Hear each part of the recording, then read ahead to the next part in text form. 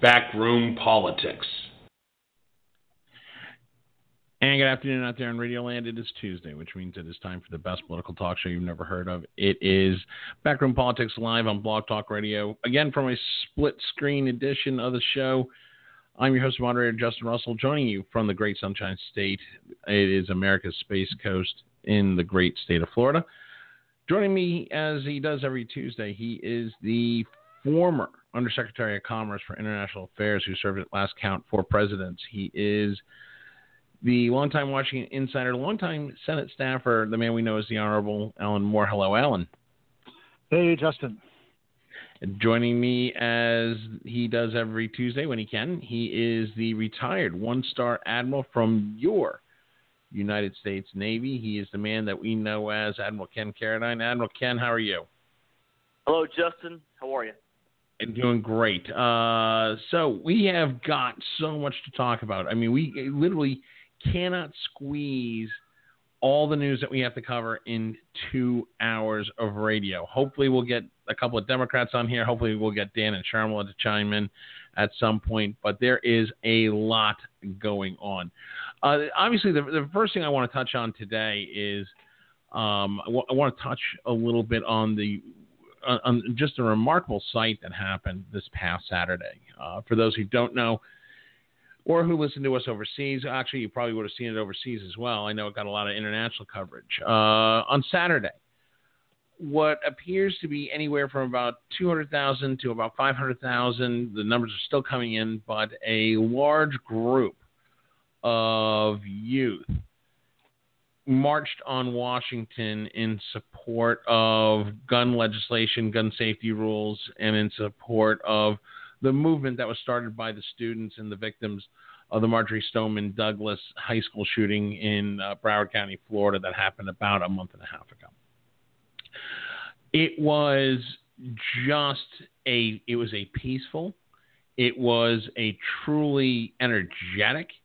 The word I've gotten, I was not there, but the word I got from people that were there say that it had an energy behind it that they haven't seen in decades in Washington. Some are saying it could be the largest march on Washington that we've seen in several decades. It is absolutely it was just an absolutely amazing sight. And it was led by, run by, and advocated by America's youth. There were celebrities. Celebrities didn't take center stage. There were a couple of them, a couple of celebrities sang during the about half-day protest.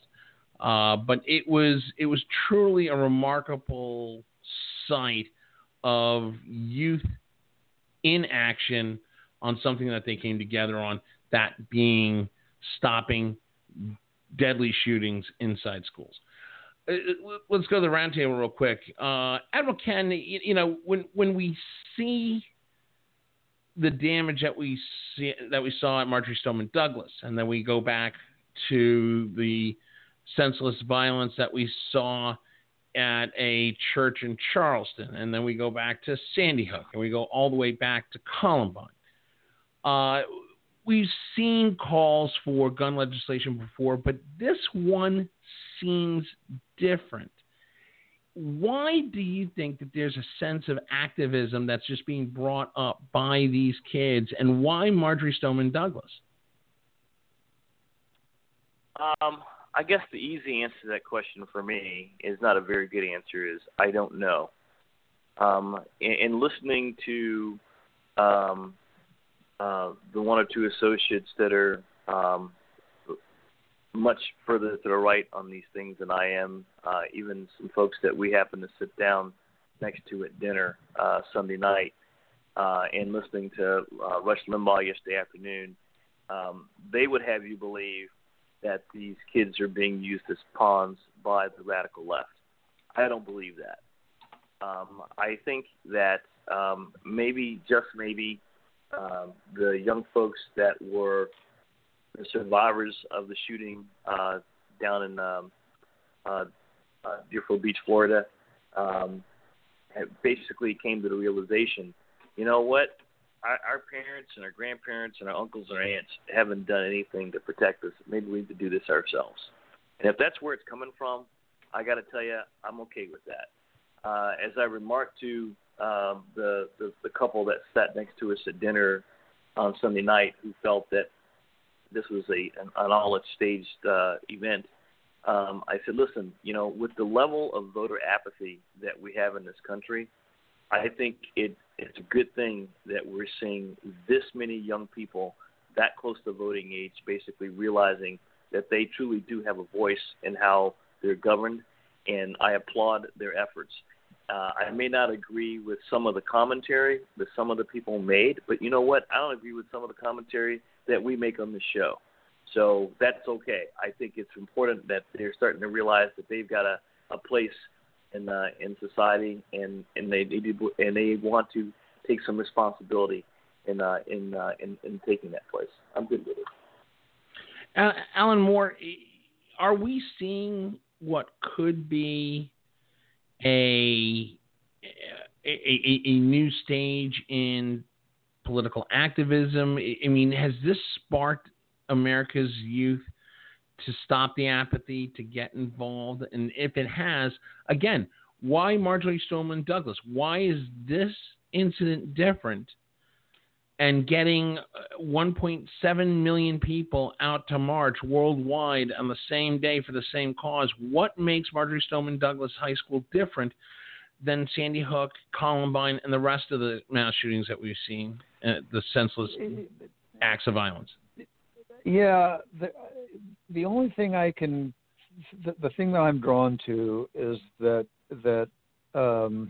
we were prepared for a tipping point to occur. Most of the kids who were involved in certainly in the planning and execution of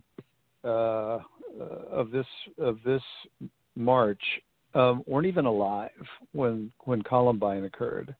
Having said that, they've grown up in their entire school lives doing special drills to prepare for active shooters. It doesn't happen in every school, but all over the country for years, that kind of preparation has gone on. And with each ensuing incident, there's this just kind of this growing, swelling concern that surely we can do something.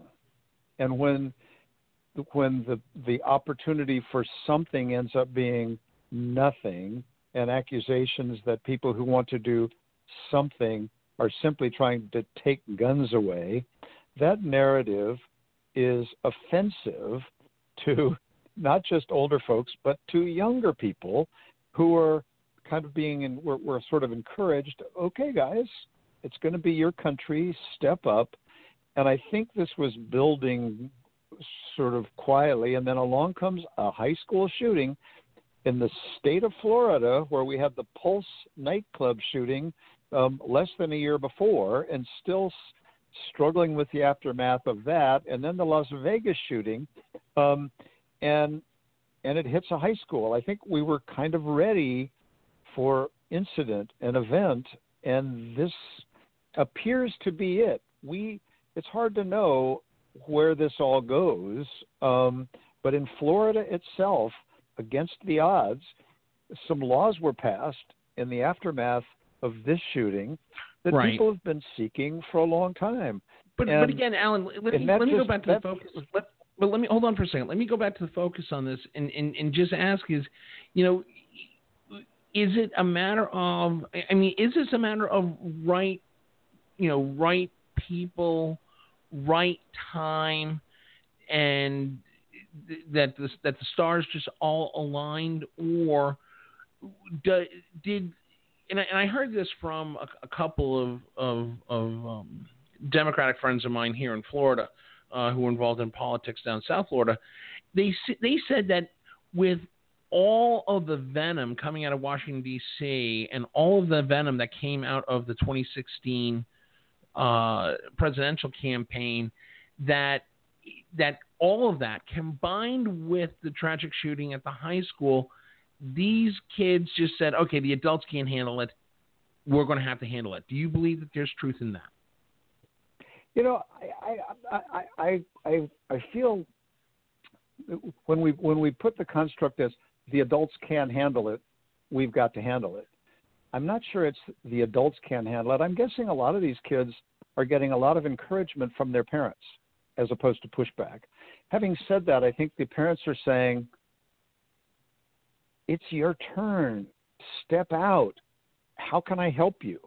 I'm guessing it's less a frustration with, sort of their parents who can't fix it, but more with the system that for whatever set of reasons, whether it's in their mind, big money, which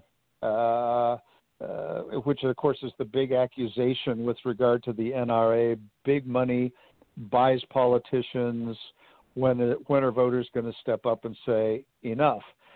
It doesn't matter that may not be a highly sophisticated way of looking at it. What matters is they have the passion to take the time to go out, to go to meetings, to go again and again and again and again, because usually there's a immediate response to some horror, and the anger lingers after a few days or weeks, and then it's sort of back to normal. That didn't happen this time. Right. And that's what one has to pay attention to as to, wow, and there's nothing like success to breed more success.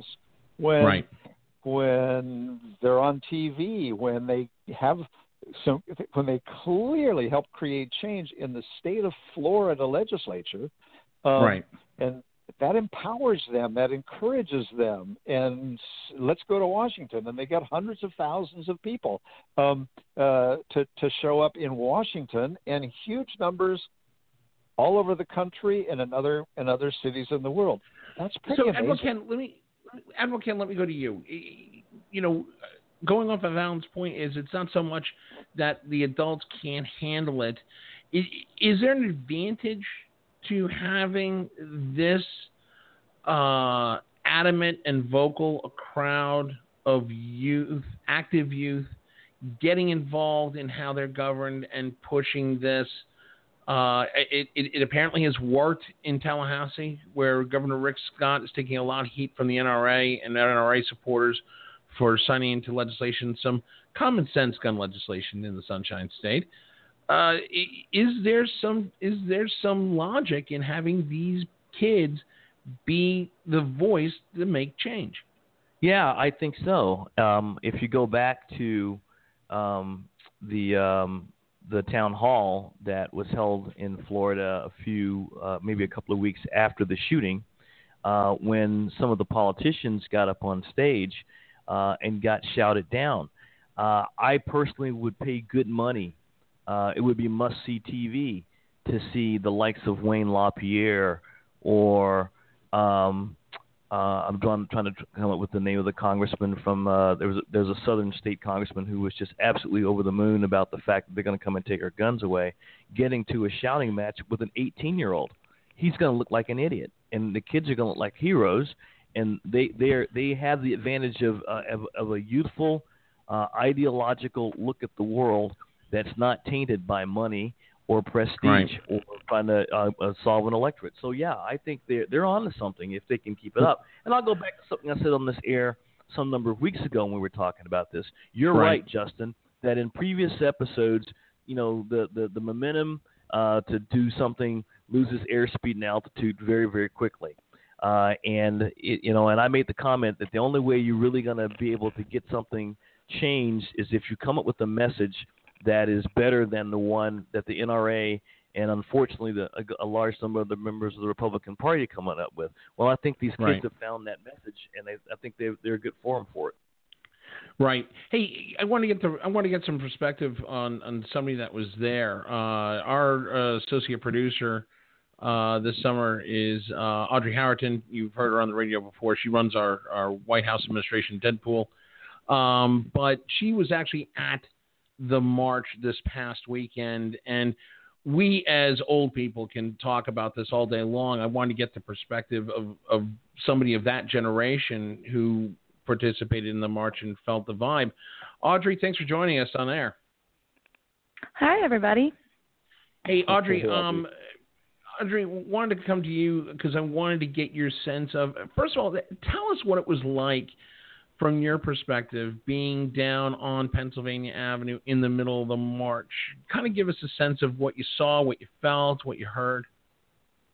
It was honestly a sight like no other. I had the ability to go to the Second Women's March this past January down by the Lincoln Memorial, and it felt 10 times larger, and the feeling was heavier and more focused and more determined, and that could be because it's the first of potentially many marches to come.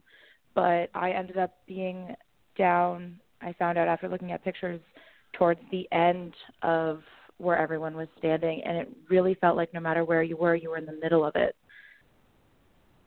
Audrey, did you get a sense of, because at least from what I saw on television and what I've gotten from other people that were there wasn't tension. There wasn't any sort of tense energy. It was just all positive. It was all focused, and it was all focused on one mission, and that is to stop gun violence in schools. Is there some accuracy to that?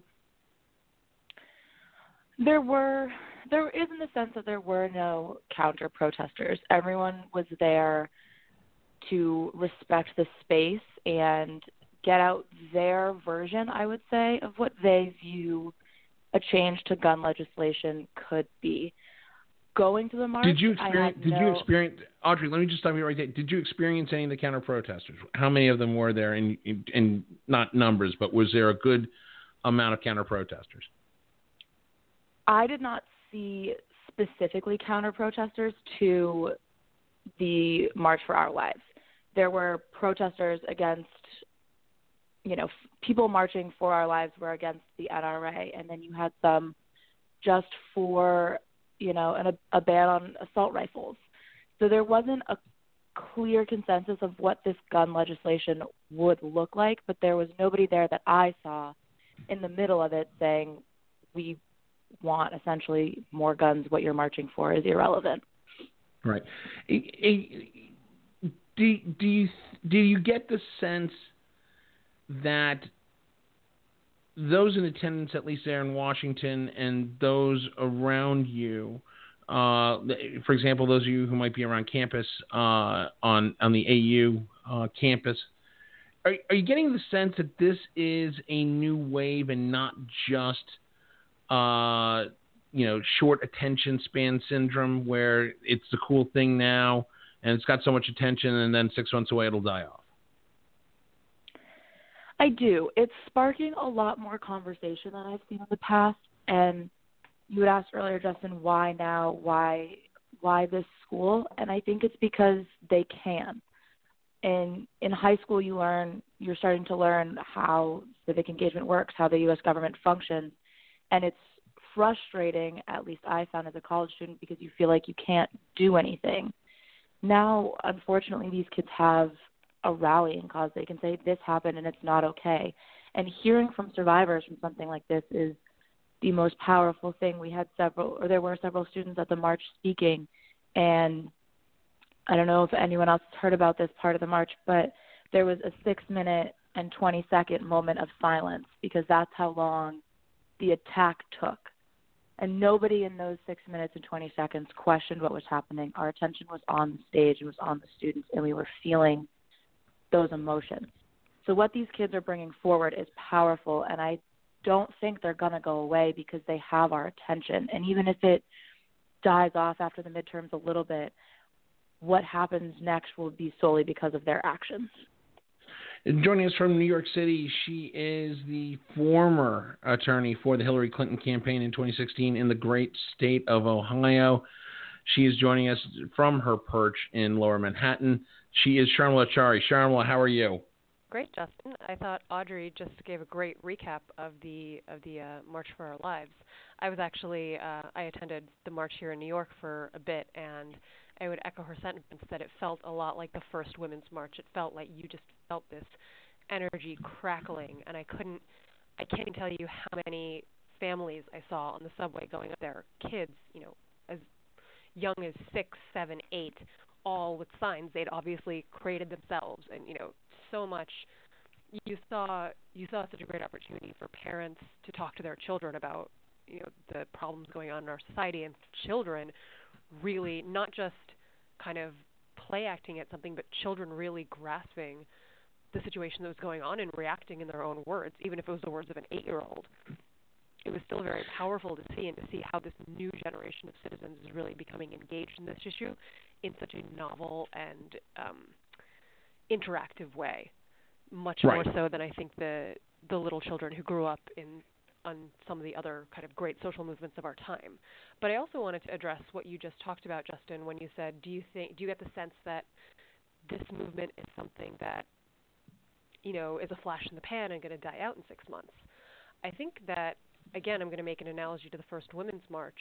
You had that massive burst of energy from women and a lot of men who were appalled by Donald Trump's election, and then nothing really happened, and you thought, oh, this misogynist is still in the White House, and we will march, but nothing's changing. And then 10 months later, you had Me Too. And you might not see a direct correlation between the two, but I think that seeing that harnessing of energy at the beginning of the year emboldened journalists, it emboldened women, it emboldened all these people to suddenly start really investigating and going after these men who had abused their power against women systematically for years and years. And so I think that you might not see in 2 months some meaningful action on gun violence, but I think that in the next year, in the next 2 years, legislators and journalists and the people who make our civil society, they see the energy that's generated by these marches, and I think it's going to really have long-term effects, even if you don't see them in the short term. Admiral Ken, with everything going on and everything that we're seeing, we're, I think, for the first time, seeing the NRA painting itself into a corner, or at least up against the ropes, and they're swinging hard. Could this be the beginning of the I don't want to say the downgrade, but the softening of the total stranglehold that it's had on Congress for as many years as it has? I hope so. And again, I'll make the comment that if there was ever an organization or group that could take on the NRA, it's probably these young people. I mean, again, must-see TV to see Wayne LaPierre try to get into a shouting match with one of these kids. I think they would look completely foolish doing so. And the unfortunate truth of the matter is that these kids have got passion on their side, and they've got facts on their side.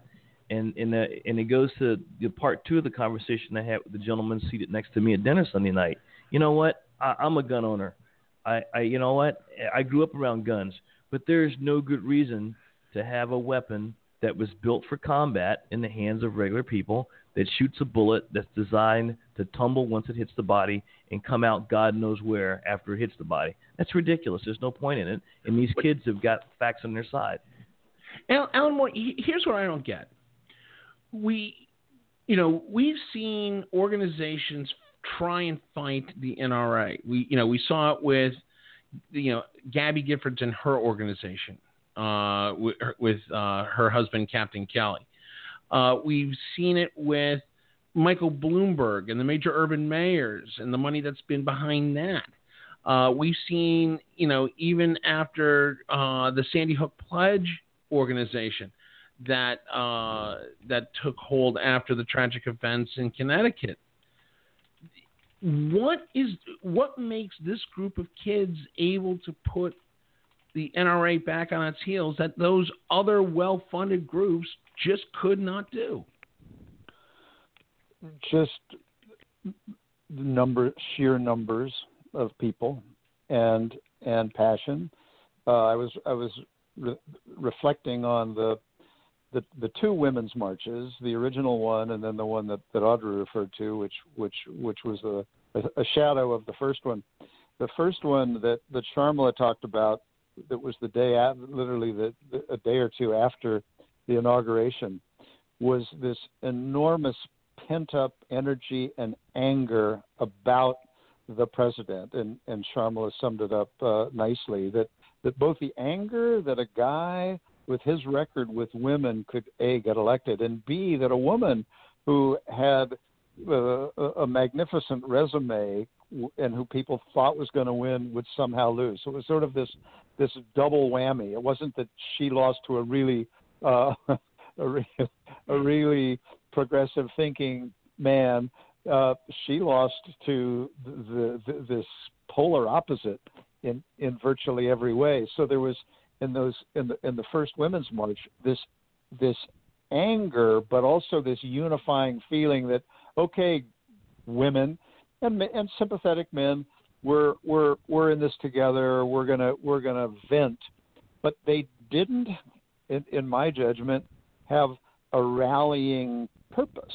Now, Me Too, I do see the thread from that and the Me Too movement, but the Me Too movement might have been prompted to some extent by all of that, but it too, I think, was something whose time had come. There was this pent-up history of absolutely grotesque behavior by rich and powerful men, and it exploded onto the scene in a sort of tsunami effect that brought out all of this stuff. I don't think in either of the women's marches that was anticipated, maybe by some, but although I do see a linkage. The difference I'm trying to make between that, though, and this is that in this particular case, even though all of those who want some gun reform don't agree on exactly what the gun reforms should be, there's a strain of America, 20 to 25% of America, who think there should be no gun ownership. That's the group that the NRA paints everybody with that brush. Most people say we need some reforms. We need some changes. We need to take some of these weapons that Ken just so aptly described away from the civilian population, even though there's millions of them out there. You got to start somewhere. Right. But there's a purpose behind this current movement, and it reminds me of the purpose behind Vietnam and the anti-Vietnam demonstrations, because their purpose was get the hell out of Vietnam, and that unified them, not in the detail, but in the big message. In this case, the unifying is make some changes to gun ownership laws and make us safer. Right. Let me go to Charlotte. You want to chime in? Yeah, well, if I can sort of add on to one of the points Alan made when he said, when you asked why are these kids having an impact when other groups to stand up to the NRA didn't, I think that because they offer such a juxtaposition to the NRA in two ways. One, the NRA is comprised of more money than people, whereas the March for Our Lives, these students, they're more people than money. This is a movement that's barely a month old. They don't have money. I mean, I'm sure they're getting some funding from somewhere, but they don't have nearly the copious amounts of money that the NRA does. And so you really have this juxtaposition of, the NRA representing big institutions and big money and vested interests, and these kids representing a real, almost like Bernie Sanders, right? It's almost like Bernie versus Hillary. You get, the true grassroots, micro-funded movement. And the second point is that I think Alan hit an important point when he said that the NRA has, focused on this group that's this percentage of the population that just wants to ban guns completely and use that to paint any of their opponents with that very broad brush. Whereas these kids have came out right in the middle and said, look, we don't want to repeal the Second Amendment. We don't want to take away all guns, but we know there's got to be something better. There's got to be some better solution than just guns for everyone. All we're asking for is really sensible reforms that keep us safe. Right. And I think that's why they've been so much more successful and achieved a moral high ground that Right. The NRA seems to And be joining us moving from the District of Columbia, he is the bar certified attorney in Maryland and the Great District of Columbia. He is former Democratic and Joe Biden political operative, and now recently off the market, women, I know, start crying today. He is Dan Littner, Esquire. Dan, first of all, congratulations on your recent engagement. Thank you, Justin. I appreciate it. And Hear. And second of all, and now then, okay, we can do that at the end of the show. But Dan, I want to get your perspective on this. Is all things being considered, what has a group of 80 to 100 high school students from Western Broward County, Florida, done differently than Michael Bloomberg, all of his money, all of the power of the urban mayors, and people like Gabby Giffords and Captain Kelly and the Sandy Hook Promise folks who have raised a considerable amount of money to this cause? What makes these kids different? It's pretty straightforward and pretty simple. After seeing lots of well-intentioned and real quality events and activities for lots of groups in Washington, D.C. and around the country, these kids have done one distinctly thing different. They have managed to keep themselves unadulterated, both literally and figuratively. For groups in 100 different ways, allowing the political professionals and the political operatives to taint them. And whether or not the merit of whatever organization or group or activist, whatever the merit of their actual argument might be, as soon as you allow the sleazy, backroom politics type people to get involved with things. Hey, name of the show. Name of the show. It was deliberate, but once you allow our kind to get involved, you allow people to take shots at everything else surrounding the issue and to cloud the issue from the conversation entirely. These kids have done a remarkable job pushing back on anyone else who wanted to take the light or take the conversation away from them. And to their credit, they're keeping that going. And the fact that they are kids, the taking shots at kids politically is a dangerous thing. And the fact that the NRA and some people have said some horrible things about these kids, Lord only knows what they're thinking. But that's what these kids have done differently. I mean, the women's march that was amazing the days after the Trump inauguration, and I wandered the crowd for both events, and I had never seen anything like the women's march. But I did notice distinctly that all the negative press went to the Ashley Judd and the things that she said on stage, and Madonna, and the things that were a little bit iffy that clouded the message. And for political professionals that know that the message matters, and as soon as you get something else out there that taints things, that can grab the narrative. And when Fox News did exactly that, they ran with it, and then once you get to the far worse than Fox News, they shouted it even louder. Whereas these kids had none of that. Even the legacy of activism represented by Martin Luther King's granddaughter, to which he spoke, it was very straightforward, on point, and grabbed for nothing other than the issue at play. We could all learn an awful lot from what they did. They did a great job. Audrey, let me go to you to close out the segment real quick. Dan brings up a good point, is the adults haven't screwed this up beyond recognition. Is this sustainable with the kids, with the younger generation? Can they keep their eye on the ball, keep focused, and make and affect change? Or is there a sense, or did you get the sense down there that adults will sweep in and they'll screw this thing all up? I think we will know come November. The biggest and most important statement I heard on Saturday was there are approximately 3 million people in the United States between the age of 18 and I want to say 30, they cited. And if each and every one of us between those ages registers to vote and turns out on election day, on primary day, in their local districts, in their local elections, we would have the ability to make a change. And I think that's what's so different here is with the Women's March, you couldn't, after that day, get an impeachment. That was not feasible. Nobody thought that. It is a true fact that if you vote, if you get your voice out and you lobby your congressman, your voice can make a change and make an impact. And I think that's the most important thing. And that's never going to go away. I don't think anything an adult says will deter these kids from standing up and speaking out. From the mouth of babes. Go figure. Hey, we're going to let that be the last word. Audrey, thank you very much. I really appreciate your insight on this segment. It was very valuable. Now go back to work.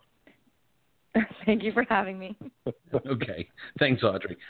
We're going to take a quick break. There's literally so much.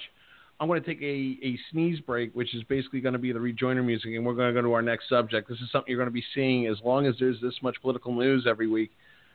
This is going to be the new format of the show instead of having bumper music every 30 minutes. So here it is.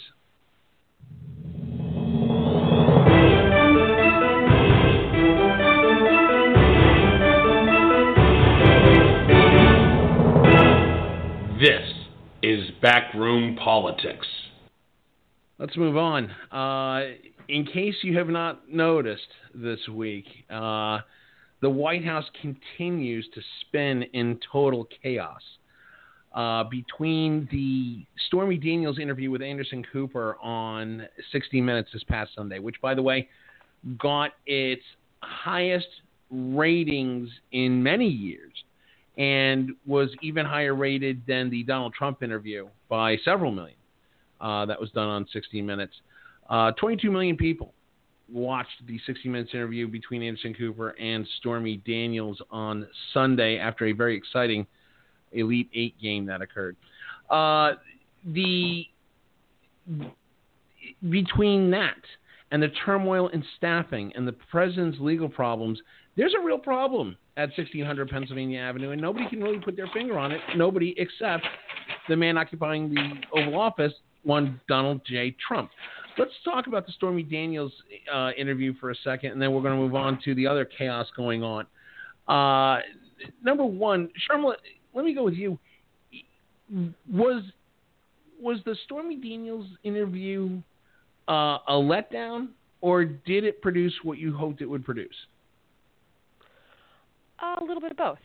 I thought it was I thought it was a letdown, but also I think because it was a letdown, it increased her credibility.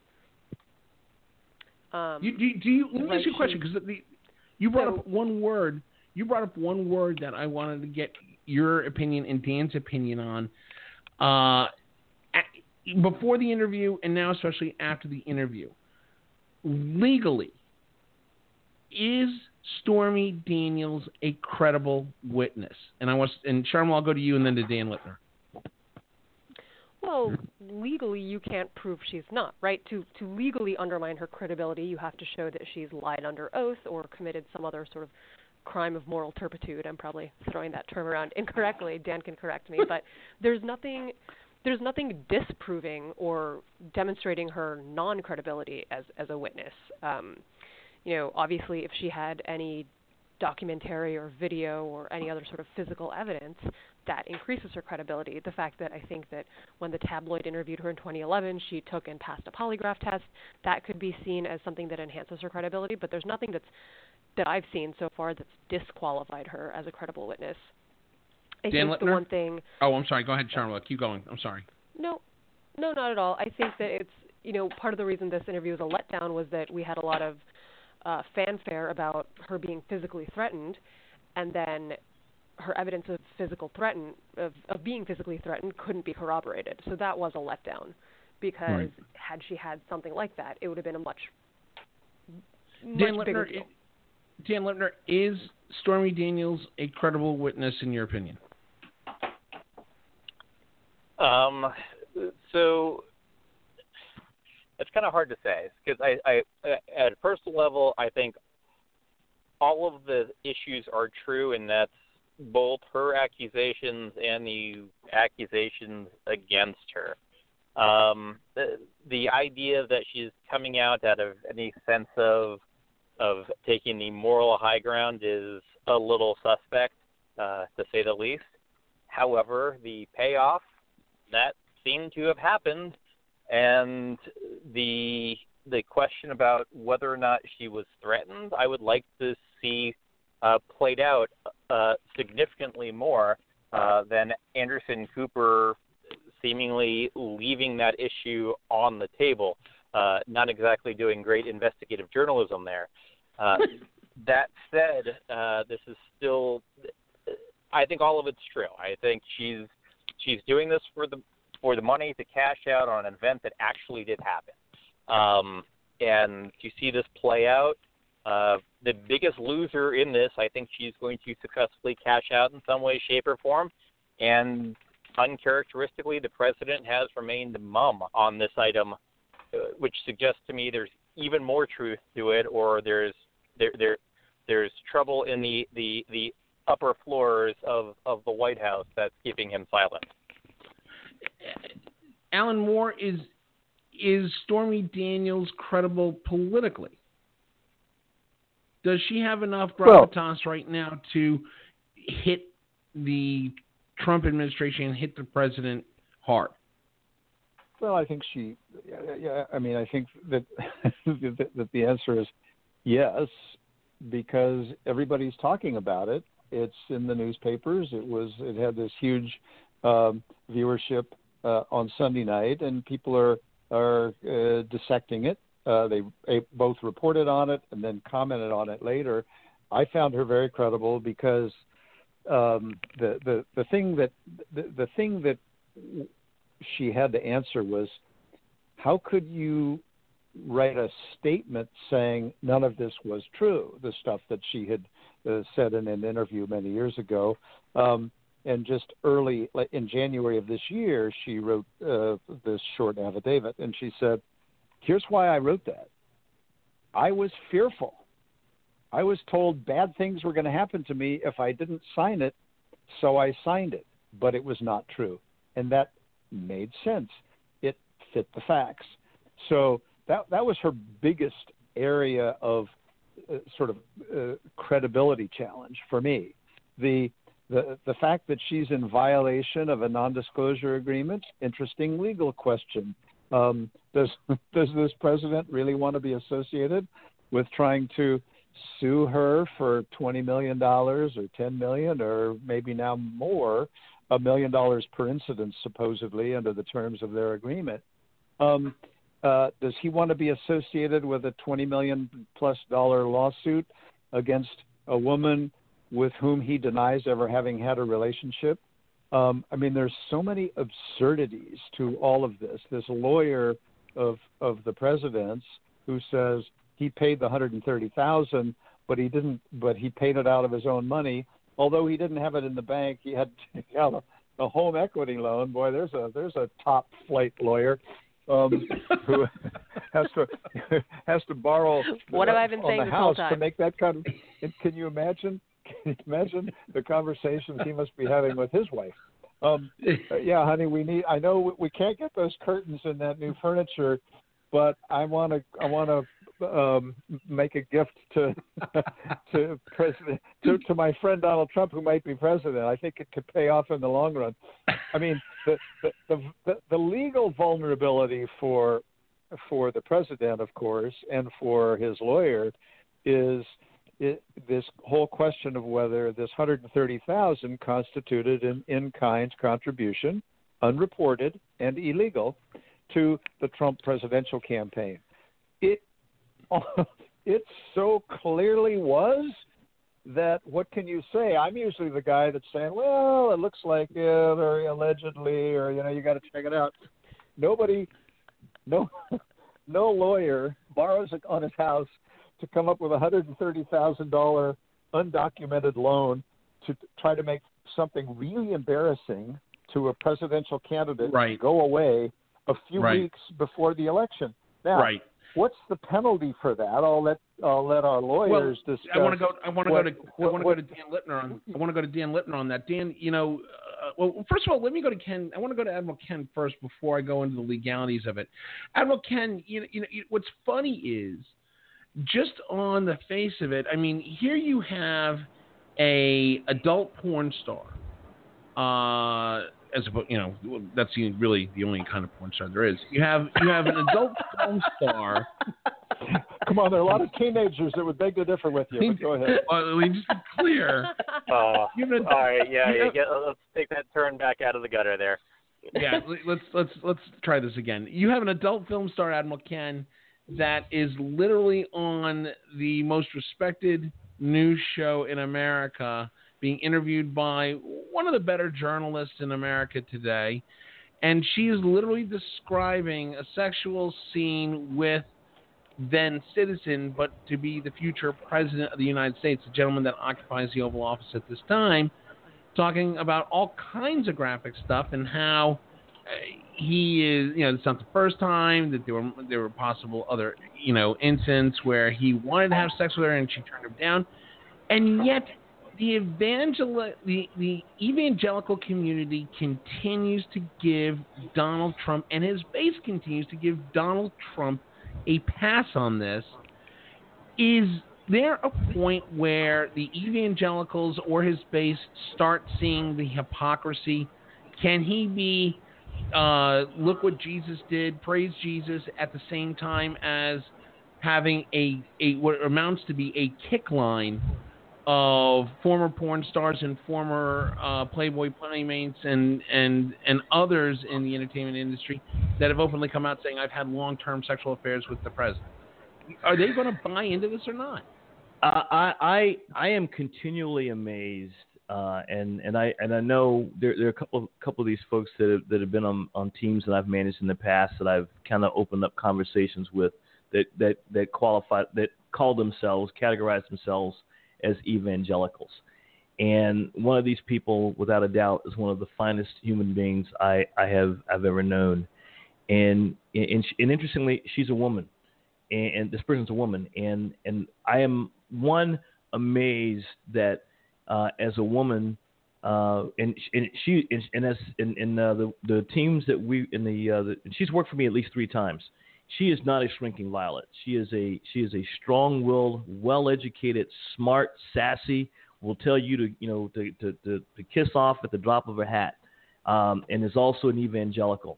And so I fell off my chair when I heard her basically stand up and defend President Trump. So the answer to that question, Justin, is I don't know. I don't understand the dynamic. I don't get it. I firmly believe that years from now, we will refer back to the days of the Trump presidency as the soiling of America, because everything the guy touches, everything about him that touches our lives, you walk away from it feeling like you need a shower. And the interview with Stormy Daniels, when he's sitting there, either just about to or just having had sex with this woman, talks about the fact that she reminds him of his daughter. Oh, my God. Really? Really? Yeah, that's the creepiest line of the thing. Oh, my God. Oh, no. And this is also somebody that... But he tells everyone to Catherine McDougal. He did it to Catherine McDougal, the Playmate. Said the exact same thing. But the point is, I mean, everything about this man and everything around this man is just a little dirtier, and it needs some Clorox after it's been anywhere near him. And I guess, and the thing that the question that you asked about the evangelicals, I don't understand it. I don't get it. I grew up Southern Baptist, and I will honestly say the people at my parents' church, don't back this guy, but it's a black Southern Baptist church, so he's not going to be very popular anyway. Let me add something on evangelicals, if I could. Sure. Yeah, go ahead, Alan Moore. Yeah, so I do think that we have to be careful not to just simply make a mistake and put all self-proclaimed evangelical Christians into the same box. It's like with any other group. I'm staggered by by the reaction of church leaders, for example, and many members. I'm also, I think it's important to acknowledge that there are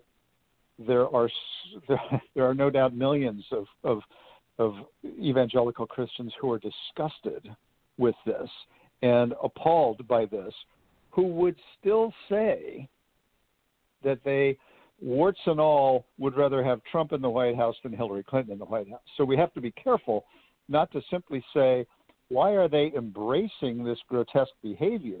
Some of them are, in effect saying, love, hate the sin, love the sinner. But oh my God, I can't imagine how horrible it would be if Hillary Clinton were in the White House. So there's gradations here of acceptance of this behavior. That was the only point I wanted to make. Justin? Yeah, go ahead. Admiral Not by Ken. the numbers there aren't, though. Hold on. Admiral Ken, then Dan. Go ahead. I've got to interject this. I've been a voting Republican my entire adult life. Only time I did not vote Republican was this last election and once in a Texas election way back when. And the thing that I can't get past is that if Barack Obama, if George W. Bush, if Bill Clinton had done any of the stuff that we've seen Donald Trump do in the last year and a half, they would have backed a U-Haul van up to the White House and run the guy out on the rails. And so, I don't understand, why this person continually gets mulligan after mulligan after mulligan when it's clear that he's never going to change his ways. And even the Wall Street Journal this morning had an editorial about the fact that Donald Trump, his behavior is going to cost him the presidency. That was from the Wall Street Journal, a paper owned by Rupert Murdoch. I don't know what it's going to take to get these people to wake up. I don't get it. I don't understand. Dan Lipner, you had a comment? Yeah. So, by the numbers, the self-proclaimed evangelical right. There are evangelicals on the left, but we'll have to segregate them at the. Yes, they are sticking with Donald Trump, much to all of our amazement. Two lines that stick with me. One is the stupid bumper sticker line that is the Christian right is neither, and the other line was something that Bob Dole said years and years ago, back when he was in the Senate. And his line was, when he was talking about why the Republican Party worked as much with the evangelical right as they did, even though seemingly for at least some of the economic stuff where the Christian right or evangelical Christians used to be were seemingly different from where the Republican Party traditionally was for the Rockefeller Republicans, the financial side of the Republican Party. And the line from Bob Dole was, and I'm quoting here, if it weren't for the Christian right, the Republican Party would barely be a national party. And that begins to explain an awful lot. The problem is, once you're talking about faith and belief and whether or not people are being sincere with their faith and belief, the hate the sin and not the sinner still suggests that the sinner is somehow repentant and wants to correct their ways and wants to be shown to the light, or it has has salvation along the way. I'm an agnostic Jew, so I look at all this from an outsider's perspective, and each time I hear those folks talking, I can't help but think they are just saying words and they believe none of it. I know lots of people of deep faith, but none of them are represented with the folks that are backing Trump. I look at the old school, under the tent evangelicals, Billy Graham. I look at Oral Roberts.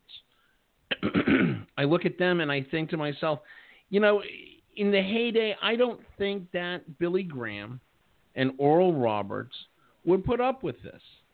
But then we look at their kids who have taken over those dynasties, and they're the biggest Trump supporters. I mean, I'm here in Central Florida, right in the heart of the Bible Belt of the I-4 corridor, which is eastern central Florida, the eastern counties, all red, all evangelical, everywhere.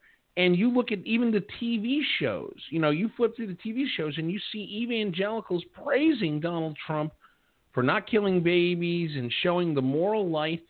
And you sit there maybe 10 minutes later and you look at the Stormy Daniels interview on 60 Minutes. It makes no sense to me. However, I want to ask a legal question on this before we go to the top of the hour. Looking at Michael Cohen and, especially what we know after the Stormy Daniels interview on 60 Minutes, the Michael Cohen issue is not necessarily a sidelined issue. This could be legal exposure for the president as well. Two questions for you. One, is there enough out there right now that Michael Cohen could face administrative procedures by the New York bar, if not disbarment?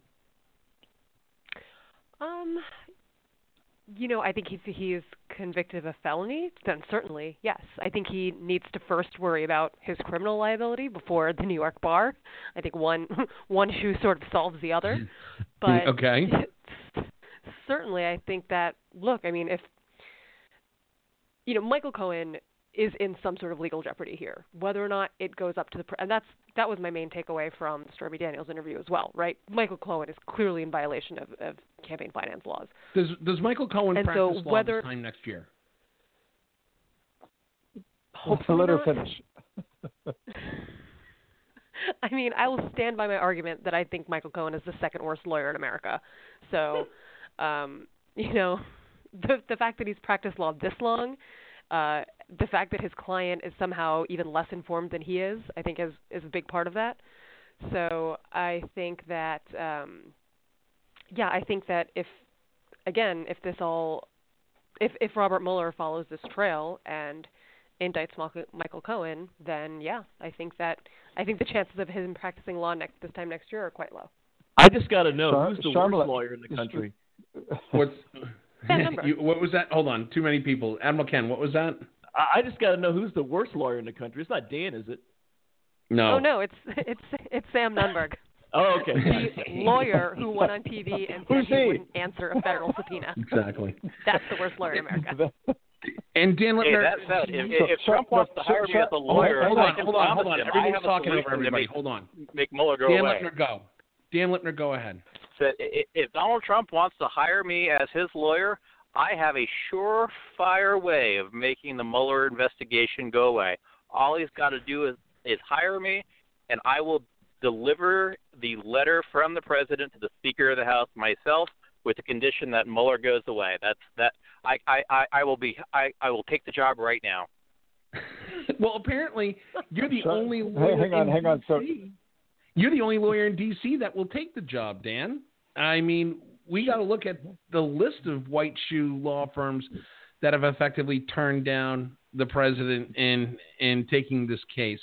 Why is hang on. I'm sorry, but I wanted Charmelin raised a really interesting question, which we might want to discuss briefly, which is, does Mueller dig in to the Cohen payment, if you will, on behalf of the president's campaign? It's a violation of federal campaign laws.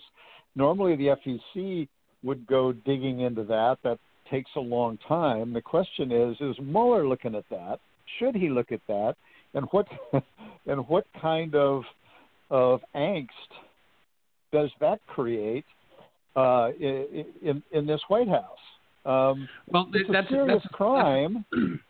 That's another topic for another show, Alan. What I want to do is get one of our friends from the one of our friends who used to serve on the FEC, or another high-spun political attorney in the Republican Party, get them on and get their take on it. I'd like to get that, but I agree. It's something that we're going to talk about in a future show. That's definitely a topic. But I mean, the point that, to Alan's point, the Whitewater did lead to Monica Lewinsky, two things that were seemingly entirely disconnected. So it's not beyond the realm of possibility. So are you saying that Russia could lead to Stormy Daniels, that could lead to Michael Cohen's payment, that can lead to impeachment? We've literally seen it before. So let me ask you this question. I mean, Russia's already leading to Donald Trump's financial entanglements.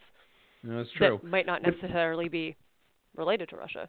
That's true. But Dan Lipner, let me ask you, from an elections law aspect, is there enough evidence being brought out on the Stormy Daniels side to get the FEC to take the case?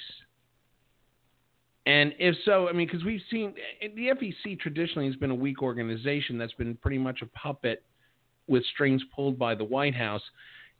Is the current seated FEC strong enough, independent enough that they could actually cut that cord and take this on and be independent enough to make it a true investigation? I mean, that's not an unreasonable question. So, and I don't know all the people who are on the board of the FEC at the moment to make that call. However, just on the raw substance of it, if John Edwards went to court on this, I think there's a lot more on Trump than there was on John Edwards with the connections there than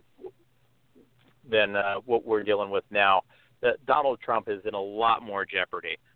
So, I mean, my only question is whether, again, coming back to whether or not Melania's prenuptial agreement is more or less than $20 million Trump's going after Stormy Daniels for. Alan Moore? See, just the FEC has an equal number of Democrat and Republican commissioners. I think it's 3 and 3. What I don't remember is if we have a full complement right now. I think we lost 1 or 2, and these are always a negotiation between Democrats and Republicans. Okay, we'll give you this one, you give us ours, and then it moves ahead. So it's not like the White House can control it. Now, I think you do need a majority to open an investigation, although I'm not sure. I did want to say that there were 2 big losers from the Stormy Daniels show that need to be noted. When I heard her describe the magazine incident, that with rolled up magazine and the president dropping his pants and she giving him some swats, it was like, oh my God, this is an amazing thing we're hearing. And this is something we're going to be hearing Monday night on all of the late night comics. And the losers last night were Jimmy Kimmel and Jimmy Fallon, who played repeats from weeks ago, and it was only Stephen Colbert who could take that rich new vein of information and have fun with it. Kimmel and Fallon missed out. Yeah, good point. Very good point. Well, I mean, right now the current seating of the Federal Elections Commission under Chairwoman Caroline Hunter, obviously when the president is in charge, it is a Republican leadership versus a Democrat leadership. It is 2 and 2. There are 2 vacant seats, 1 Republican-run Democrat, so we do not have a full slate of commissioners on the FEC. I have a question for the lawyers. So if Michael Cohen violated federal election laws and he gets a pardon from the president, does he still get to practice law? That's up to bars. That's up to the bar, and he's a New York Bar attorney. So, Sharmla, I'll go to you. If he does get a pardon, does he still get to practice law in the state of New York? Unclear. I think that if he were disbarred, he could petition to be reinstated, but it's unclear if that would be successful. Interesting. Sure. All right, we're going to move on. Yeah, probably. All right, we're going to move on, and we're going to take a quick break. It's the top of the hour. We're going to take a quick break. When we come back, we're going to talk about some of the other chaos going on. H.R. McMaster is out. Sharmla, you won the Deadpool this week. Congratulations. H.R. McMaster is out. John Bolton's in, and that's got even Republicans scared. We're going to talk about that when we come back. This is Backroom Politics live on Blog Talk Radio. Stay with us. We'll be back in 3 minutes.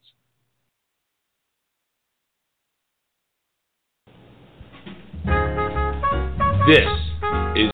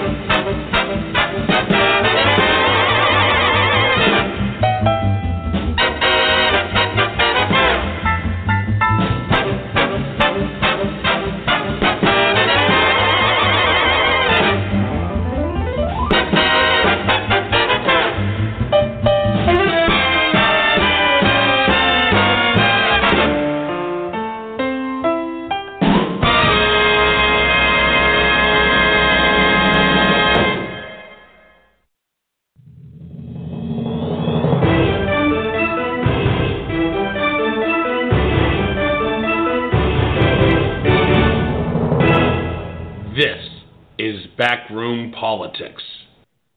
And we're back here for the second hour of the best political talk show you've never heard of. It is Backroom Politics live on Blog Talk Radio from a split-screen edition. I'm your host and moderator, Justin Russell, broadcasting from the Sunshine State, the great state of Florida.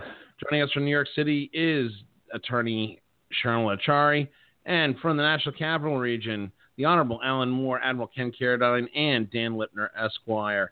Hey, we're going to change focus a little bit. It's all tied in because this is just absolutely crazy. But there's all kinds of stuff happening inside 1600 Pennsylvania Avenue that's got a lot of people concerned about the chaos that's going on. There is all kinds of things happening. For example, let's talk about the discharge of the National Security Advisor. It was announced late last week that H.R. McMaster will be departing the administration as the now second in 18 months National Security Advisor to the president, and he is being replaced by the mustached one. He is being replaced by John Bolton, the former UN ambassador and longtime. This is a guy that makes hawks look like chickens. That is how hawky he is. It is got a lot of Republicans concerned. It's got a lot of Democrats up at arms, even some saying that they may try and put sanctions on the White House if he is seated as the National Security Advisor. I don't see that happening. I don't see what effect they have on that. But there are a lot of people nervous about what's going on. What strikes me as being, well, first of all, let me go to you, Alan Moore. Why is John Bolton so scary even to Republicans? Well, he's scary because of the things that he has said and done in a long history of public service and then think tank work and commentary from the outside. He was sufficiently controversial that he couldn't get the votes to be UN ambassador in George W. Bush's presidency, and Bush made the controversial decision to give him a recess appointment. That didn't turn out all that well because Bolton offended so many people in the United Nations and in the world of politics. As most of us know, it's useful to be smarter than the next guy, but that doesn't get the job done for you if you can't get along with the next guy. So the personal skills as well as knowledge are really important. And what John Bolton seemed to have the ability to do was to so offend people by his arrogance, his attitude, his demands, was that people simply wouldn't work with him. Apparently, President Trump was attracted to him because he has said some tough-sounding stuff. And as we know, this president loves to sound tough. He likes to associate with people that he perceives as tough until they annoy him, and then he gives them the old heave-ho. he watched Bolton on television. He's read apparently or heard of. He doesn't read a lot, as we know, but apparently heard that Bolton talked tough about Iran and tough about North Korea. What he may not he watches have read them on was Fox every night. Well, he sees them on Fox or he hears, but those guys aren't always talking about all those things. So he'll say, so where is he on Korea or where is he on Iran? And what the president hasn't apparently discovered yet, or maybe has, and maybe Bolton will never get the job, was that Bolton played a role in the run up to and decision to go into Iraq. The decision that President Trump throughout his campaign said was the worst decision that the U.S. government had ever made.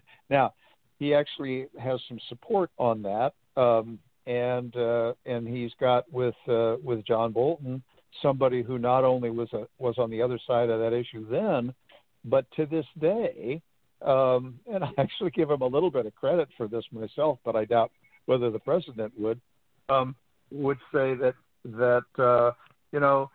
we got rid of Saddam Hussein. How can you call something that did that all bad? I mean, he tries to defend even now. Most people don't defend. They would rather not talk. They said we have that information. It's too bad.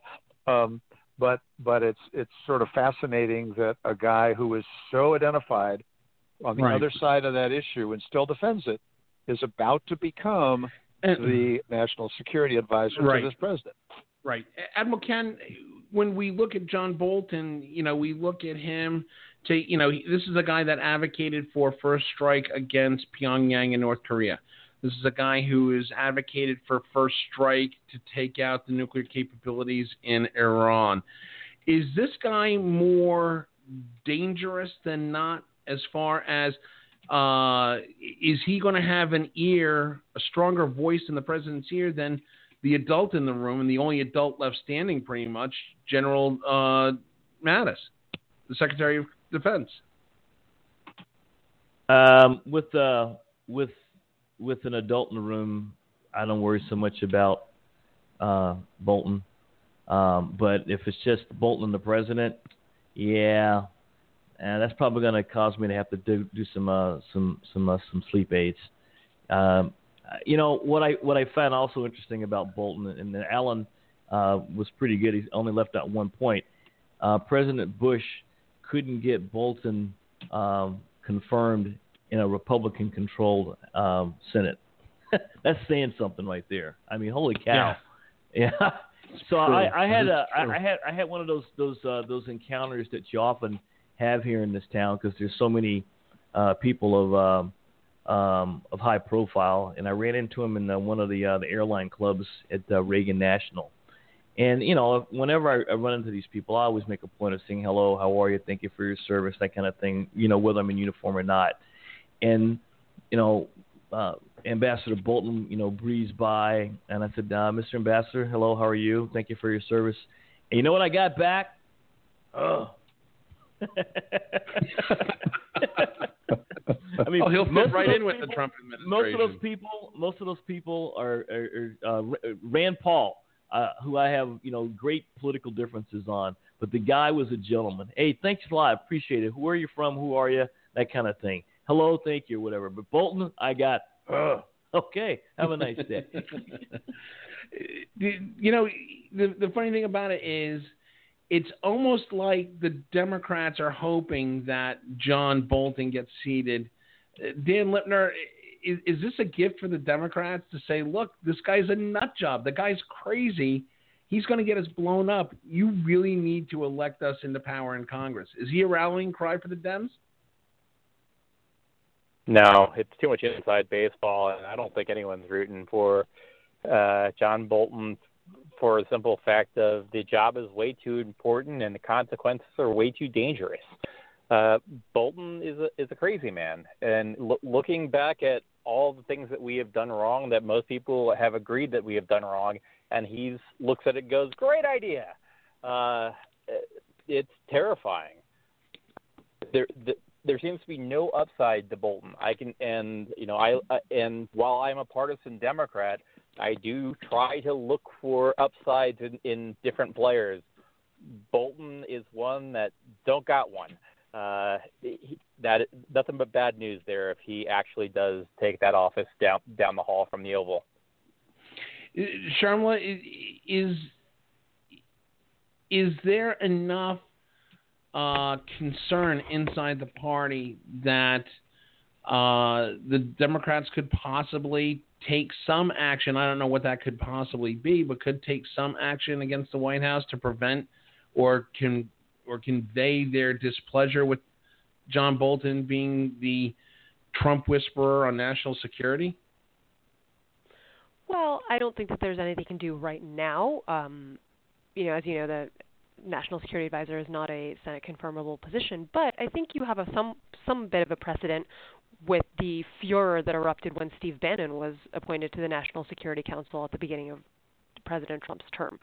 And, he only lasted, I think, and you can correct me if I'm wrong, I believe it was 5 weeks before he was removed because the president did not like all the bad press he was getting over it. And, it wasn't a battle he wanted to fight. So I think that Democratic activists can, I think that, I'll disagree with Dan slightly, that I think Democratic activists and these grassroots groups can create enough lather about this that the president could double-check his choice. And we know that the number one thing, or one of the number one things that sours Donald Trump on someone is bad publicity. So if Democratic activists and senators can garner enough bad publicity around Bolton, then chances are his time as National Security Advisor might be short. I mean, Admiral Ken... Right, but if I can go down that road a little bit more. Dan Littner first. The Bannon wasn't taken out on partisan grounds. Bannon was taken out because the national security professionals looked around and said, what's this political hack doing in the room? And that's where the noise came. As soon as it becomes a partisan argument, I'm not certain it goes quite as far. Admiral Kenny, here's my question. Is the walk softly, carry a big stick approach that General Mattis tends to have as Secretary of Defense versus the bomb them all straight to hell and let Satan figure them out approach of Ambassador John Bolton, they seem to be diametrically opposed as far as approaches to very sensitive issues like the Middle East, Iran nuclear deal, North Korea and the Korean Peninsula, even China. Is this conflict going to be a problem as far as keeping national security straight in the White House? Well, I think I remember. I don't remember who wrote the book. It was about Lincoln, and I think it was called A Team of Rivals. And you've heard various. It was Doris Kearns Goodwin. Goodman, yeah. And good book, by the way.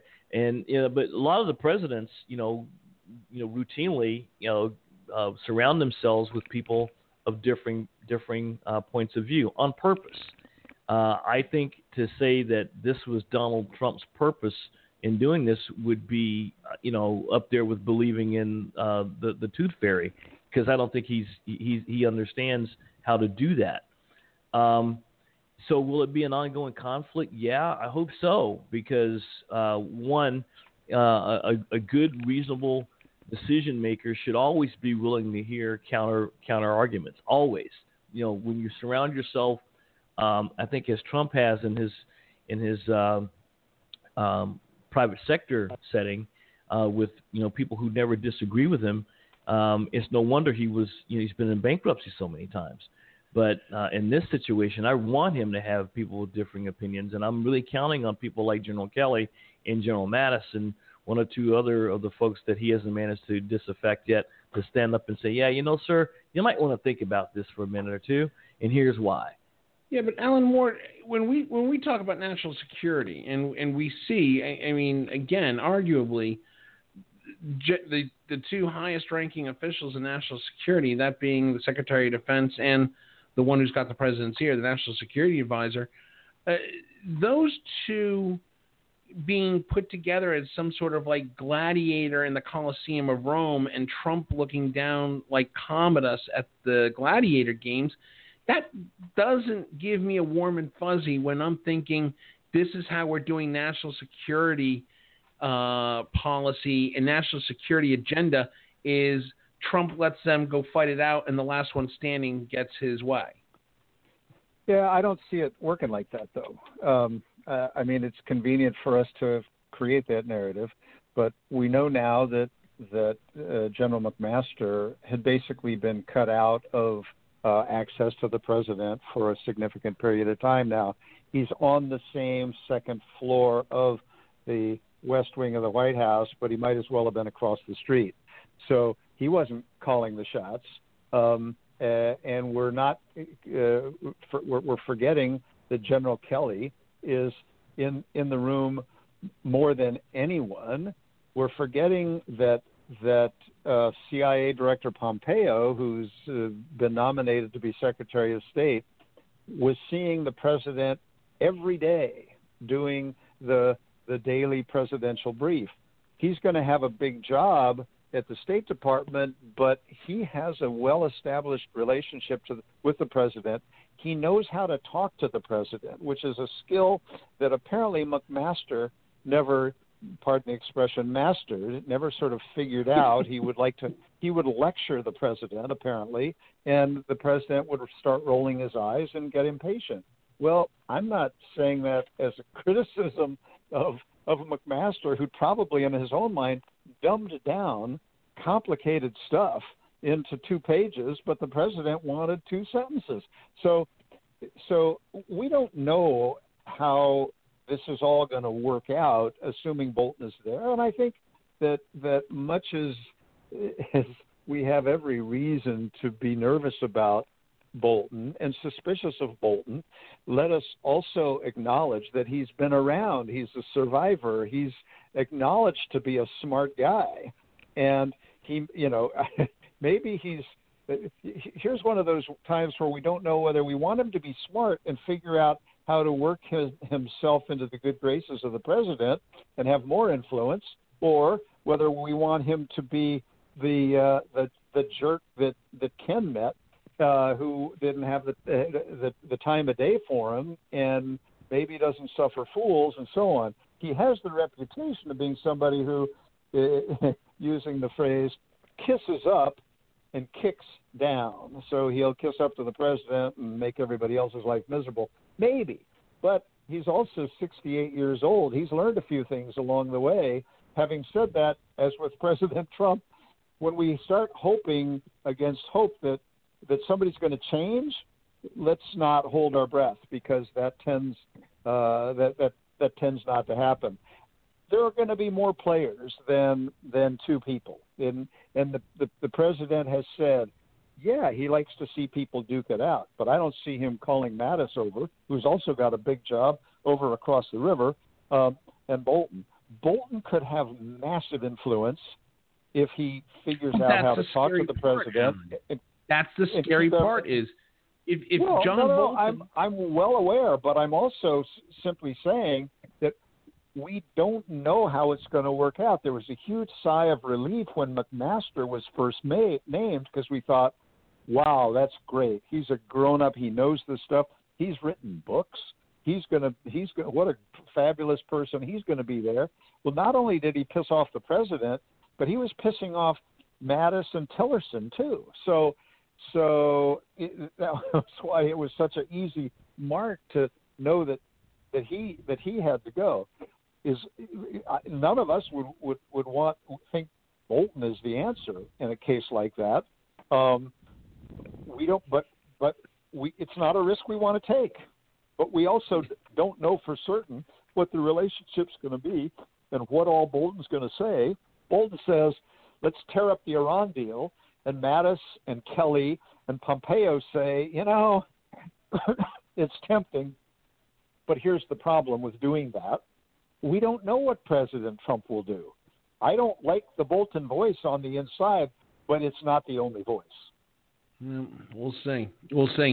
Hey, one of the other issues that, speaking of, poking the sleeping bear, we're definitely poking the sleeping dragon. This late last week, the president also announced trade tariffs against China. which sparked a lot of concern, caused the markets to just take a nosedive. But they seem to have recovered early part of this week with a big gain of over 650 points yesterday. But yet today it took a big nosedive, or a significant nosedive, dropping over 250 points at close today. Is this a smart move, the tariffs deal? Are we not giving Donald Trump enough credit on this? Alan Morley, start with you. You're the one closest to it as a former Undersecretary for International Affairs and Commerce. I hate this stuff. I think it's very dangerous. I think it's based on his fundamental ignorance about what country-to-country trade deficits look like and why they exist. China's a special case. China is a special case. China steals American intellectual property. They steal it in a whole host of ways.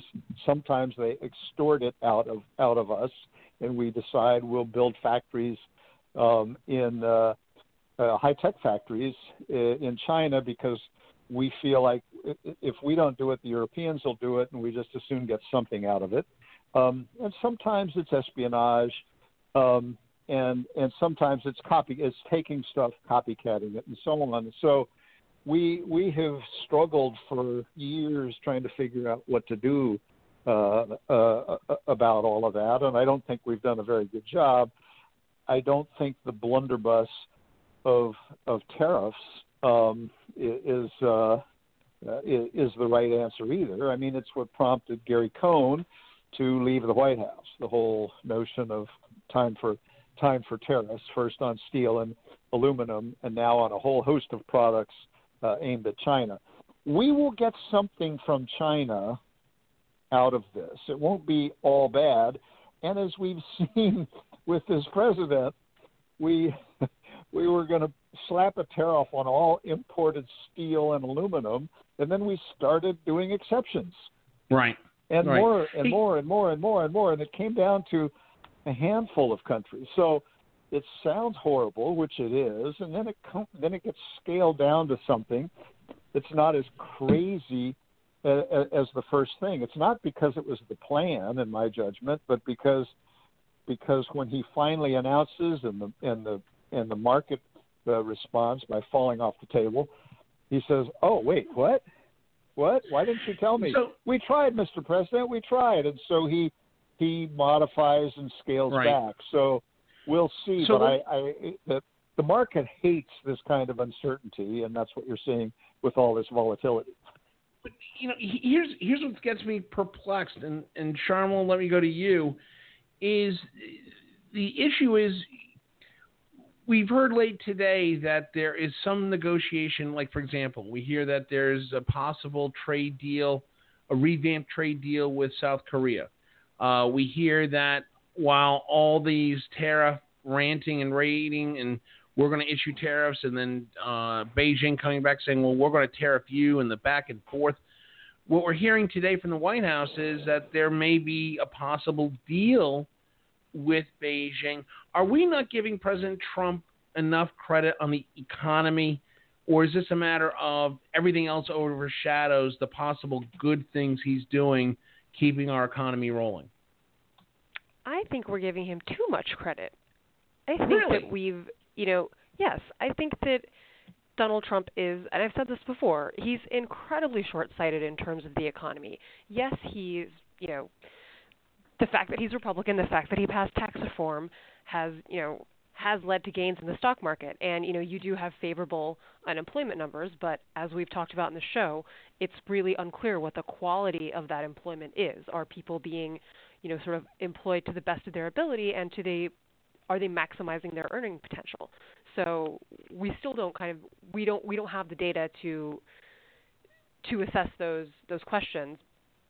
But I think more than that, you have a president who, as Alan says, fundamentally misunderstands the nature of trade deficits between countries, and fundamentally misunderstands the future of the American economy. He's a guy who's still talking about investing in steel and coal and all these industries from the 1950s, whereas he should be talking about investing in clean energy, investing in robotics, investing in AI, and he's ceding ground to America's competitors on that front in massive numbers. He's not investing in the fields of the future, and so I think that, yes, you might get some short-term gains now, but in 20 years, the effect of these policies is going to become very clear.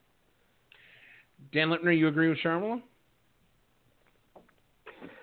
I mean, if Donald Trump were a more shrewd negotiator, in spite of what he said about his ghostwritten book, there could be something here. However, what we've seen is that Trump gives away his bargaining position for nothing. So if Donald Trump was using these tariffs as a lever to start up things moving, and worth noting, other people's responses, not the least of which, or other countries' responses, not the least of which being China's, have been remarkably tempered in response. And if Donald Trump brings the other side to the table and actually gets concessions in return, great. However, there has been little sign that this president has the slightest idea of what he's doing.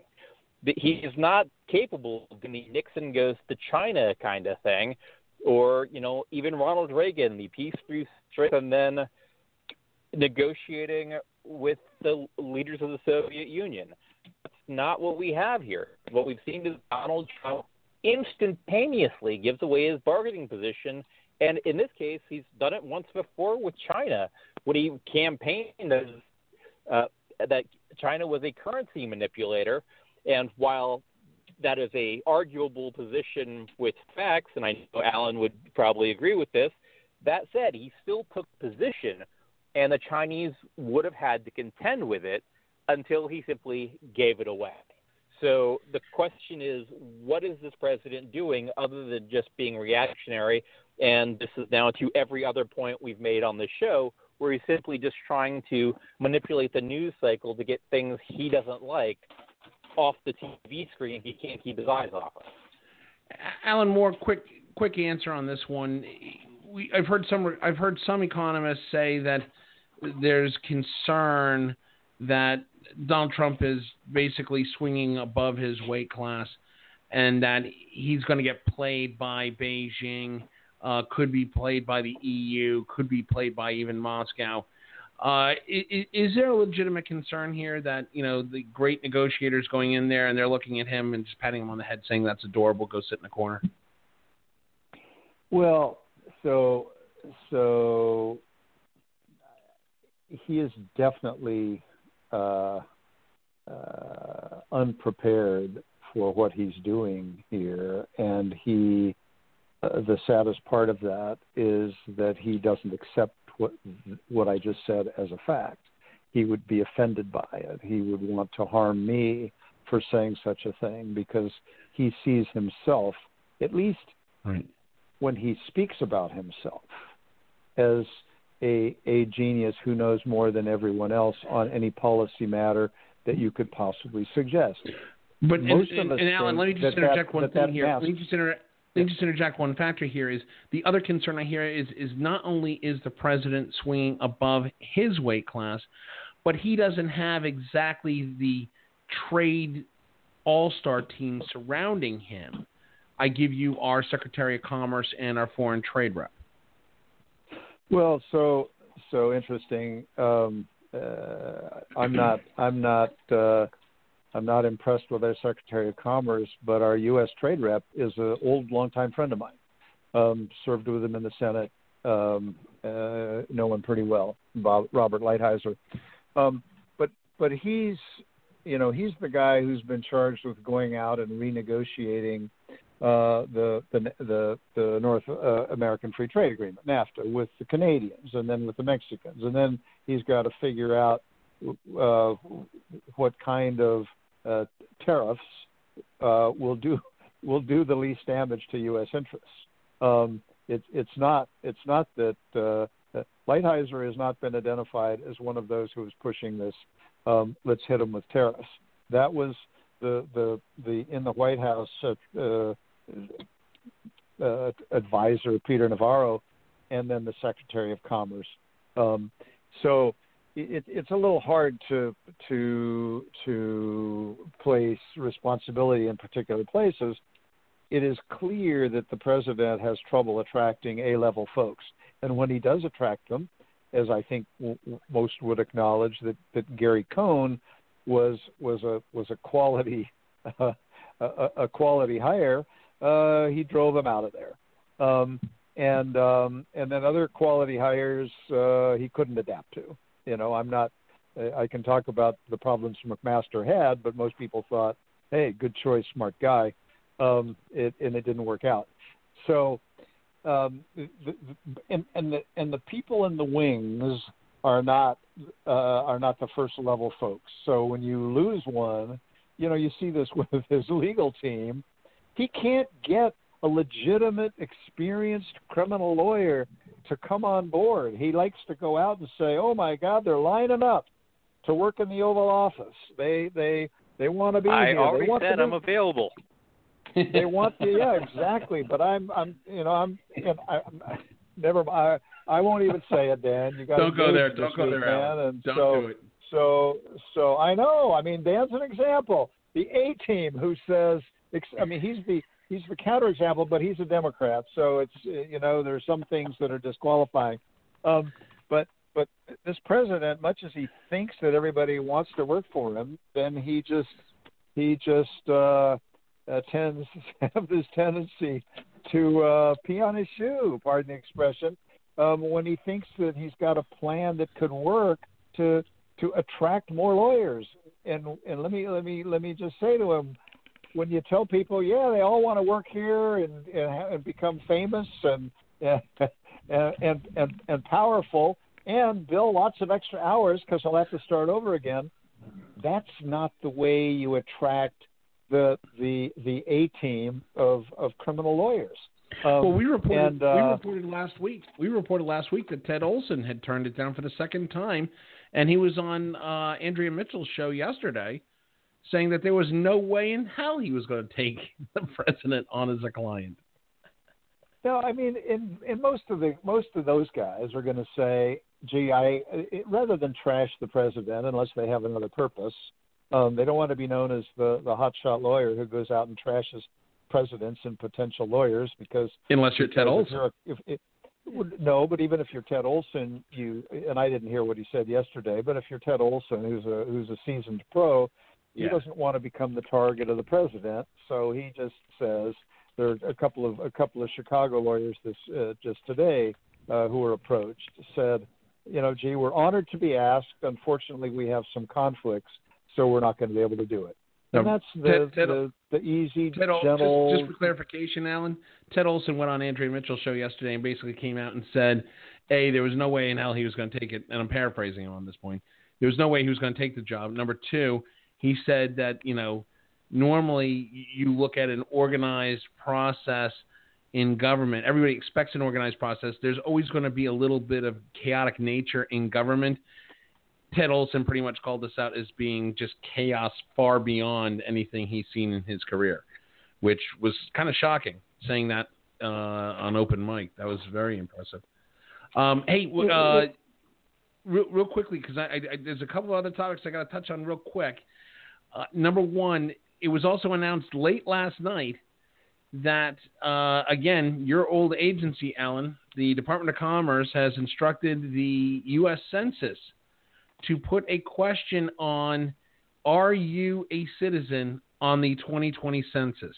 This has since sparked a lawsuit by the state of California in federal court and has drawn the ire of pretty much every minority organization in America, not to mention drawn the ire of a lot in Congress, including some of his own party, that have called this irresponsible. Admiral Ken, why is this question, and by the way, the reasoning behind it is so that they can enforce the Fair Voting Rights Act. This is a question that hasn't been on the census form since 1950s. Is is this a bad move? I mean, why should this be of concern to the American electorate? I'm going to start with you, Admiral Ken. Well, first, the census is supposed to record everybody in the country, citizens and non-citizens alike. And, there's no good reason other than, political reasons why you would put that question back in. And given, given the pushback that I think we're going to see on gerrymandering as evidenced by the election in Pennsylvania last week, I think everybody's a little bit hypersensitive to it. And, California, probably more so than any of the other states, especially are hypersensitive to the things that the Trump administration does, whether they're well-intended or not. And I'm not entirely sure that this is a well-intended thing that they try to do. Alan Moore, there are some that are saying that this is strictly a political move, that the ramifications of putting this question on the census could mean undercounting in places like California, Arizona, and that could be in places like California, that could take away 1 or 2 seats from possible Democrats in the Golden State. Is it fair to think that this might have been a political move to reassert their strength in Congress on the West Coast? Well, this is an interesting one, and I've not done all the reading that I would like to do. I think there's a really fascinating constitutional question of what a census should be and what purpose it should serve. And here's the way to illustrate it. Let's suppose that you've got a geographic area that's half non-citizens and half citizens, and is the same size as every other congressional district in a place like California. Should it have the same representation in Washington as one that's, let's say, 100% citizens? I think that's an interesting question. I don't know, I don't think it's a slam dunk answer that non-eligible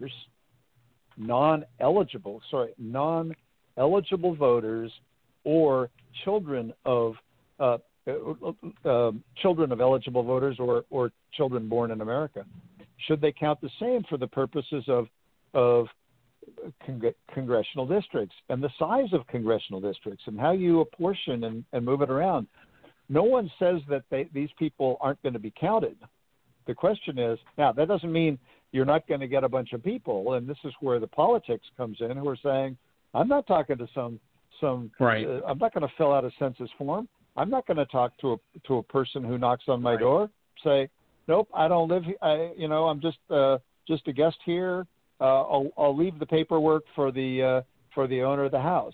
And there are potential some right. potential political ramifications. Although if you're not a citizen, you're not supposed to be able to vote right. anyway. It just has to do with the counting and the distribution, and I think it's a fascinating question that doesn't have the right. obvious answer. Right, but Sharmila, going off of Alan's point, though, a lot of Democrats are saying that this is racist, this is biased.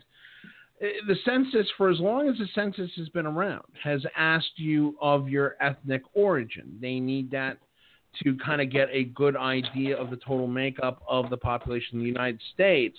Why is asking if you are a citizen versus asking what ethnic origin you are? Why are those two mutually different? Because we have laws protecting you from discrimination against your national origin and your ethnicity, right? The entire intent of including this question is to suppress the turnout by undocumented people, right? So that they're not represented in the census, so that the growing population of undocumented and, of undocumented people living in this country is not fully captured in the census, and then districts that are leaning more blue because they have these populations will be underrepresented and or potentially could be gerrymandered to, to allow for them to be controlled by Republicans, right? That is the entire intent behind this question. And so when you look at why are things included, why are certain policies enacted, you always have to look at, even if they're not discriminatory on their face, you have to look back at intent. And the intent here is clearly discriminatory and clearly suppressive. So to answer your original question, the fact of your ethnicity doesn't affect, in theory, it should not affect your legal status in this country and shouldn't affect the rights and services that you receive. But your citizenship status does, and everyone knows that. Yeah, but Dan Lipner, I talked to a couple of folks on the Hill today on the Republican side, and they say, look at it. If you look at it from a neutral aspect, that this, by asking this question and finding out the population of non-citizens in that area could allow the federal government to increase HHS funding for special programs and grants, could affect, it could affect the different legislative activities that could benefit those that live there that are not currently documented. It could provide additional grant opportunities for dreamers. Do you not buy that aspect of it, that there could be some positive to asking the question?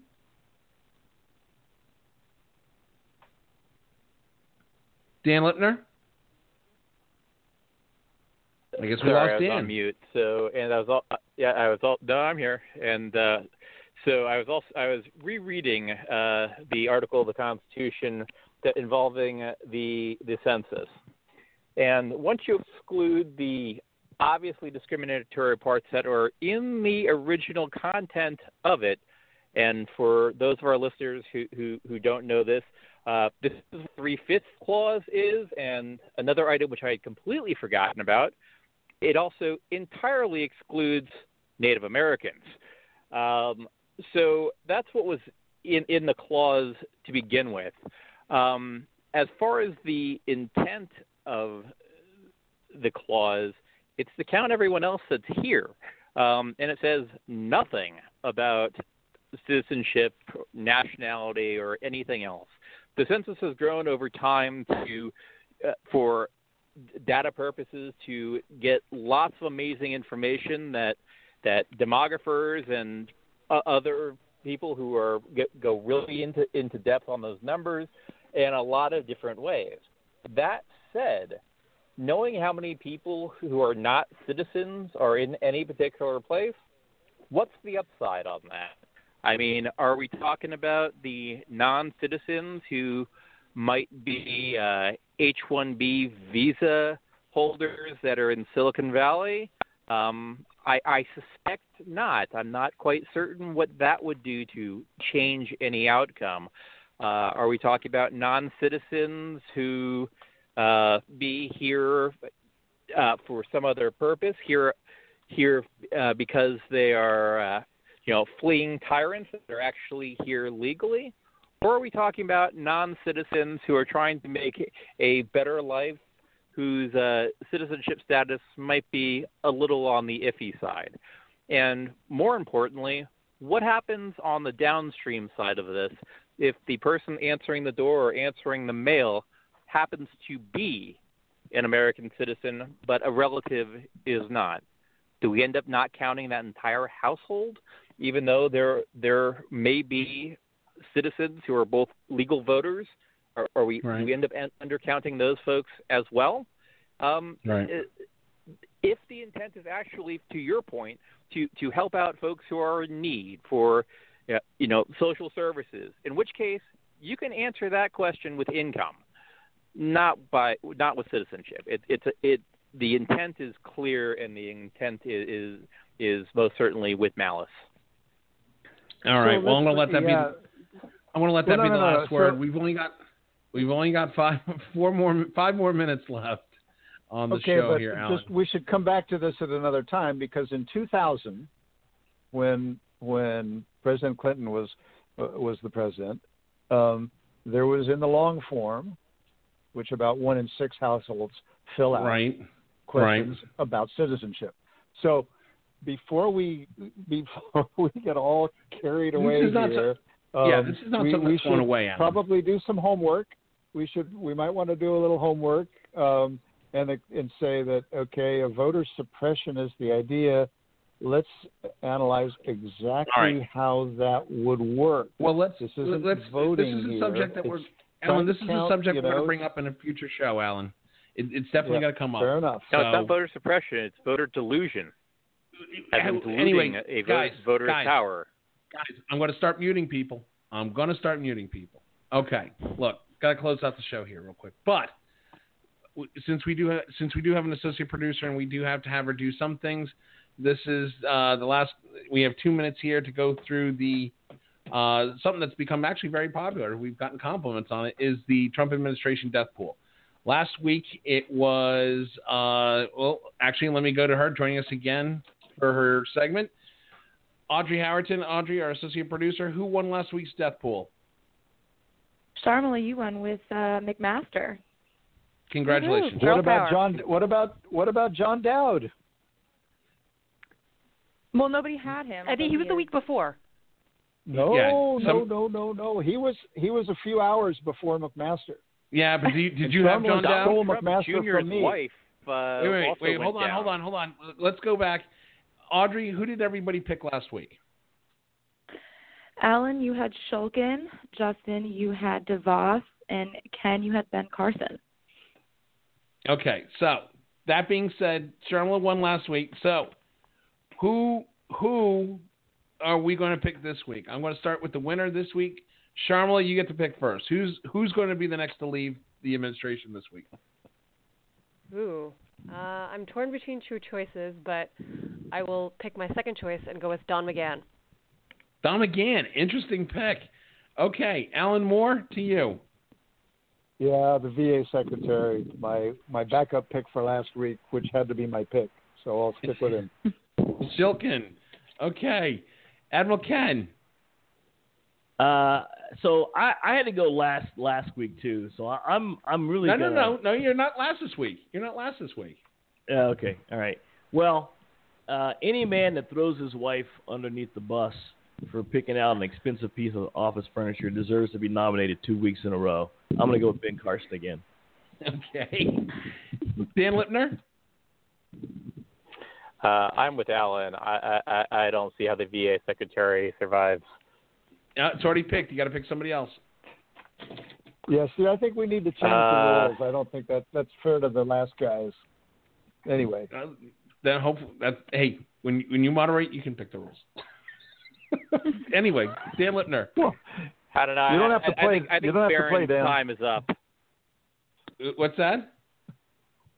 I think Barron Trump's time is up. Oh, you're picking. Oh, wow. Went there. Leave the kid alone. All right, my pick is Ty Cobb. Hey, I think Ty quit. Cobb. It doesn't have to be fired. That's true. That is true. I'm picking Ty Cobb. I think Ty Cobb's going to be the next one to roll out of Team Trump. That being said, hey, one of the subjects we did not cover, but I didn't want to touch on it and only give it a couple of minutes, this whole Facebook issue. I want everybody to take a look at that because that is starting to get some steam. This whole Cambridge Analytica, Facebook, and now we're starting to see 35 state attorneys general have now filed a complaint with Facebook requiring Facebook executives to answer. Congress has now said that they are calling Mark Zuckerberg onto the Hill, and Zuckerberg has stated that he will. This is a bigger issue than anybody thinks and could have tremendous impact on social media, the stock market, and just IT governance as a whole. We're going to bring that up next week. Make note of that, Audrey. But yeah, I want everybody to think about that. That being said, on behalf of Alan Moore, Admiral Ken Carradine, Sharmila Chari, and the newly engaged Dan Lipner. Again, Dan, mazel tov to you and your future bride. We wish you 100 years of happiness. Thank you. We're going forward to this. I should have asked. She did say yes, right? She did say yes, and Alan was actually there to as evidence of the fact that she did indeed marry May.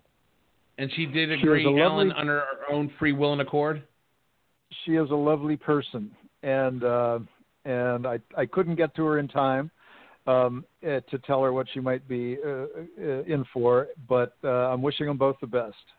Yeah. She's Congratulations great. Again, Dan. And to the future Mrs. Littner as well. That being said, and then, of course, thanks again to our associate producer, Audrey Harrington. I'm your moderator, Justin Russell. We will be back next week on the best political talk show you've never heard of. Hey, check out our new website, www.backroompolitics.org. You can follow us on Twitter @BackroomPolitic. You can also follow us on our Facebook page, facebook.com/BackroomPoliticsRadio. Or you can email me your concerns, your fan mail at Justin at backroompolitics.org. Have a great week, America. We'll see you next Tuesday.